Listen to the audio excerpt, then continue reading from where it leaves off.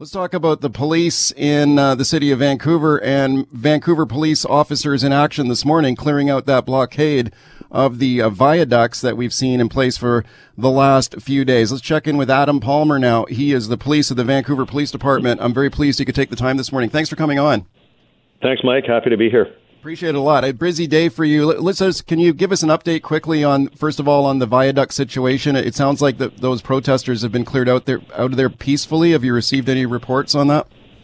Yeah, so that's something that started a couple of days ago. We had some people, start out their exercising their lawful right to protest in Canada, and we always try to facilitate lawful protest. However, when you get to the point where you're blocking streets, in this case the viaducts, for extended periods of time, we do have to move in at some point when it's safe to do so, but we make sure that we talk to all the parties involved, and we always want a peaceful resolution. So we're just working through that with the protesters, and that's moving along well. Are there any arrests there this morning, to your knowledge? I know there was a couple of people that were interested in being arrested. Like, the way that we'll approach these is we'll go up and we'll talk to the folks, and people will identify who wants to be arrested, who's going to walk away peacefully. Most walk away peacefully. But as far as number of arrests, if any, I don't have those numbers right now. But it's quite possible there could be a few. Okay. How do you feel about approaching a situation like that? When you have protesters like this, police are moving in the environment that we're in today with the heightened awareness of police conduct, do your guys, do you instruct your people to proceed any differently in a case like that? Yeah, so we're very used to dealing with protests in Vancouver. We've been dealing with them for, many, many decades, really probably over 100 years, so for a long time. And it evolves constantly. And the process that we take in Vancouver, we do have demonstration guidelines that we post publicly so everybody knows what they are. And we take a very thoughtful and measured approach. And we always try and reach out to the people that are organizing the protesters. And we don't want to have it, come to a, major confrontation in the streets. We'd rather work things out peacefully. The officers, to your question, are very aware of that, how our system works. And, everybody's aware that everything they're doing now is filmed and on camera, and it's a very public, type of environment that we police in. But we're totally fine with that. That's the way society is, and we accept that. But we'll work through these things.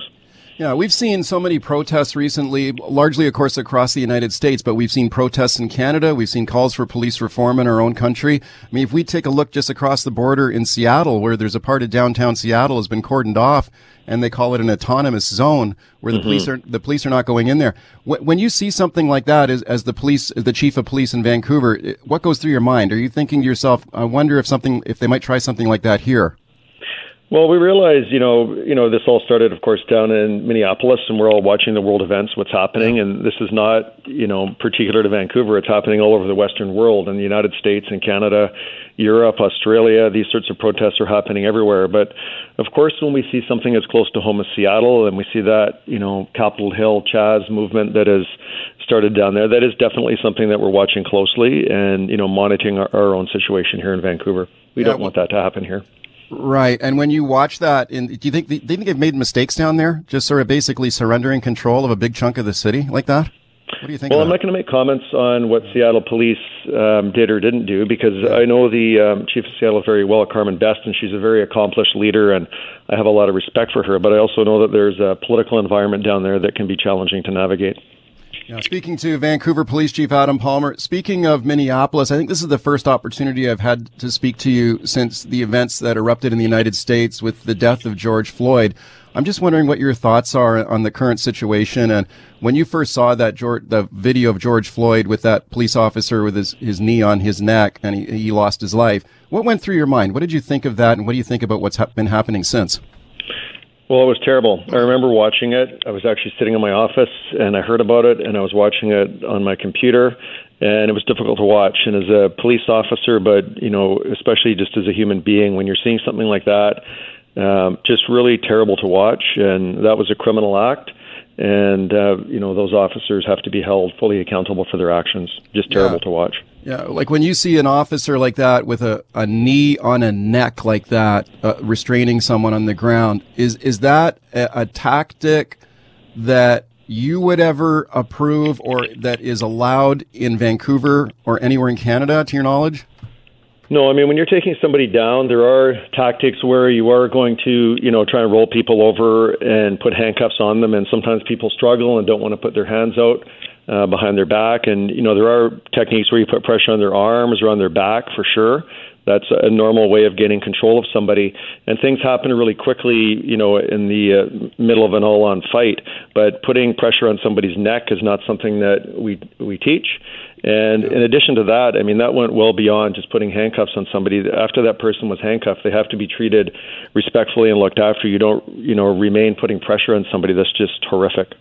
Okay, we've seen demands for police reform. We hear some people calling to defund the police. We saw the mayor of Vancouver last week call for a comprehensive review of policing, not only in Vancouver, but throughout all of British Columbia. We got the provincial government saying they're looking at the Police Act and they may change it. In your mind, given all of that, does the Vancouver police need to be reformed? Well, the issue of defunding the police and police reform, obviously I was aware of that press conference and saw the remarks by the mayor and the premier. If there is any kind of provincial review, we're happy to participate in that. We're very confident we have very good processes here in Vancouver. But by the same token, we do listen to the community and we're watching world events. And, we have to evolve as well. And as things are changing and if the general public is not happy with the way things are, we have to be responsive to that and listen to that. But I would say we do have a very good system of policing here in Canada generally, and in Vancouver, very proud of the method that we do police the city and keep people safe. On the issue that you talked about defunding the police, I think that, that has really taken on again over the internet. We're getting all kinds of form letters. You can go to websites and download a form letter for your particular city. And police chiefs across North America and beyond are receiving, and city councils, these form letters that are coming in by people. But defund the police is just a hashtag. It's an emotional response to some tragic events that happened. It's not a plan. I think that if we're going to talk about changing the public safety system in Canada, police leaders are very happy to sit down at the table and have thoughtful, informed, evidence-based discussion. And as a matter of fact, many of these things that are coming out are things that the police have been asking for years, for more supports for mental health, housing, addiction. Right. And, we're very in tune to these issues. And I have reports that we've done ourselves in Vancouver that have asked for those things from over the past 10 years. Right. Speaking to Vancouver Police Chief Adam Palmer, like when people say the police should be defunded, they raise similar points to the ones that you just mentioned. Like why are police dealing with issues of homelessness and mental health and addictions and wellness checks? Shouldn't that be done by frontline social workers or something like that? Do you agree that maybe police officers should not be handling calls like that, and maybe they could set up a different kind of first response system to deal with situations that fall into those categories? I think that there's definitely room for moving some of that stuff that police do over to other service providers, absolutely. Yeah. But I think it's also important to have an informed context and really understand that the work that the police do, because many of these calls, it's not as easy to say that all of a sudden we're going to remove police from dealing with people in mental health crisis, because many of these calls, and we work very closely with Coastal Health and other mental health providers already, as do other agencies across Canada. But many of these calls we go to, people are in severe crisis, sometimes having psychotic episodes, sometimes armed with weapons. They're a danger to themselves or others, jumping off bridges, wading into water to drown themselves, setting, their building. We had one recently down on Drake Street where a fellow, serious mental health episode, set his apartment on fire, and he was armed with knives and wasn't going to let anybody in and come and put out the fire. So there's nobody that can deal with that except the police in concert with the fire department. And many of these other calls I've mentioned, you're not going to have a psych nurse or a social worker with a clipboard just go in on their own and deal with many of these types of dangerous calls that we deal with and think that just because it's mental health that a social worker or mental health professional can deal with it better, because they don't want to go in alone when it's that dangerous. And we're very well trained on how to deal with those, but I think with some of the lower level ones, for sure, we need more supports that other people could take on. When I listened to the mayor last week talk about his call for a review of policing, and you listened to some advocates who are calling for defunding and reforming the police, one of the issues they bring up frequently in Vancouver is a street check. Street checks, where a police officer will stop someone on the street. You've got critics who will say that police are stopping people arbitrarily, maybe based on their race or appearance. What are your thoughts on street checks? Well, that's a very contentious issue, and we have done, extensive study here in Vancouver, as well as having, there's been other studies across the country Our police board made a really good call back in 2018 and had independent consultants, academics come in and do a review of street checks in Vancouver. There was a very thorough report that was produced. It's public record. And since that time, there's also been changes to provincial police standards where they were announced in December of 2019, and they came into effect, I think it was January 15th of this year. And this affects all police in British Columbia, and all police in British Columbia do have policies now that fall in line with these provincial standards. I understand how police street checks can be very controversial and how people have very passionate views about that. I totally understand it. But we have to balance that with also, police doing their job and being able to, in the middle of the night, if you see somebody that's prowling a business or cruising down a laneway with a flashlight looking into vehicles, we have to have the ability to, meet up with public expectations as well. That I think the police, if you saw that happening behind your house, you would want the police to pull up and, ask this person what they're doing, shining a light into your car. So there's a balance there. But with the new standards that have come into effect, our street checks in Vancouver were already very low, about one per month per officer, and they're about 10% of that now. So now, this year, they're down to like 90% reduction from what they were last year. All right, welcome back. Continuing my conversation now with Vancouver Police Chief Adam Palmer. In the aftermath of the death of George Floyd, we see a lot of emphasis on police reform, police misconduct, a lot of questions about whether there is institutional or structural racism in the police forces in North America. What are your thoughts on that in Vancouver? Do you think there's any structural or internal racism in the Vancouver Police Department?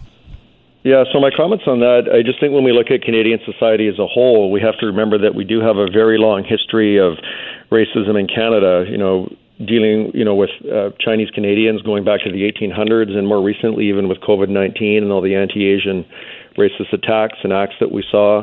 Japanese internment during World War II. Our Indigenous communities have been treated terribly over the years, like just, horrific injustices in residential schools. Our Black communities, our Jewish community actually traditionally has the highest number of hate incidents in Vancouver. South Asian community with the Kamagata Maru, our LGBTQ community. So there's a long history of racist acts and treatment of people in this country as a whole. And policing, is not immune to people that may have racist views. But one thing I want to say is that we do not have a bunch of racists working here at VPD, and I completely would take offense to anybody that suggests that, because if you think about it, if you take the premise that society as whole has people in it that will be racist, the thing that's different in policing is that our recruiting standards and background checks and investigations are very extensive that you don't see in other occupations. So if somebody wants to get into, media or nursing or healthcare or teaching, they have educational requirements that they have to meet, just like we do in policing. But the only type of background check you would get in many of those other occupations is really a criminal records check, which is very cursory. The sort of background check and screening process we put police officers through is extensive. And we hire very good people, very diverse people, and our officers are exceptional. And then the training that we give them, not only at the police academy, but also in service training, in cultural sensitivity, fair and impartial policing, implicit bias, de-escalation, is extraordinary. And I know that some other occupations will receive training in, cultural sensitivity and awareness, but It's not to the extent that you receive in police. And then the oversight that we have here is far beyond any other occupation. Okay. So the accountability, Mike, is incredible in policing compared to regular society. Despite all that, though, we continue to see incidents, right? And we see investigations. Like, people might remember the case of a guy named Jamiel Moore Williams, who was tasered repeatedly for jaywalking. We saw the BC Human Rights Tribunal order the Vancouver Police Board to pay $20,000 in damages to a woman because they felt that she had been discriminated against as an Indigenous person. We saw that young girl and her grandfather handcuffed after they tried to open a bank account, and Indigenous people. Are these? How do you describe these incidents? Are these isolated, or are they a representative of something else? Well, all of those incidents that you mentioned all happened. And, we have to remember that we're dealing with human beings, and society asks police to go out there and take on all these things, and they ask us to go out there and deal with things in the moment, respond to 911 calls, respond to very challenging situations, some dangerous, some not, but many of the calls that we go to are challenging. And often we're dealing with people really on the worst day of their life, and people that are having, very difficult episodes. Either it could be mental health, or it could just be they're emotionally distraught, or in an episode of violence, but they're in crisis in many cases. So, and also you have people out there, quite frankly, Mike, that are just dangerous people, and criminals and predators and organized crime figures and different types. So we're dealing with all different aspects of society. And when you put human beings dealing with other human beings, things will sometimes go awry, and things will sometimes be caught up in the moment that when you go back and dissect it, things perhaps we could have done better, like nobody's denying that. But these are difficult positions we put these officers in. 911, what's your emergency? I'm on a cruise ship! There was an explosion! Oh my God, the ship is sinking! I can't get out! There's water everywhere! We're going down! I've got a lock on your location. Stay with me. Hurry! Hello? Are you there? Help is on the way. Angela Bassett and Peter Krause return in an all-new season of 911 on a new night. Thursday, March 14th on Global. Stream on Stack TV.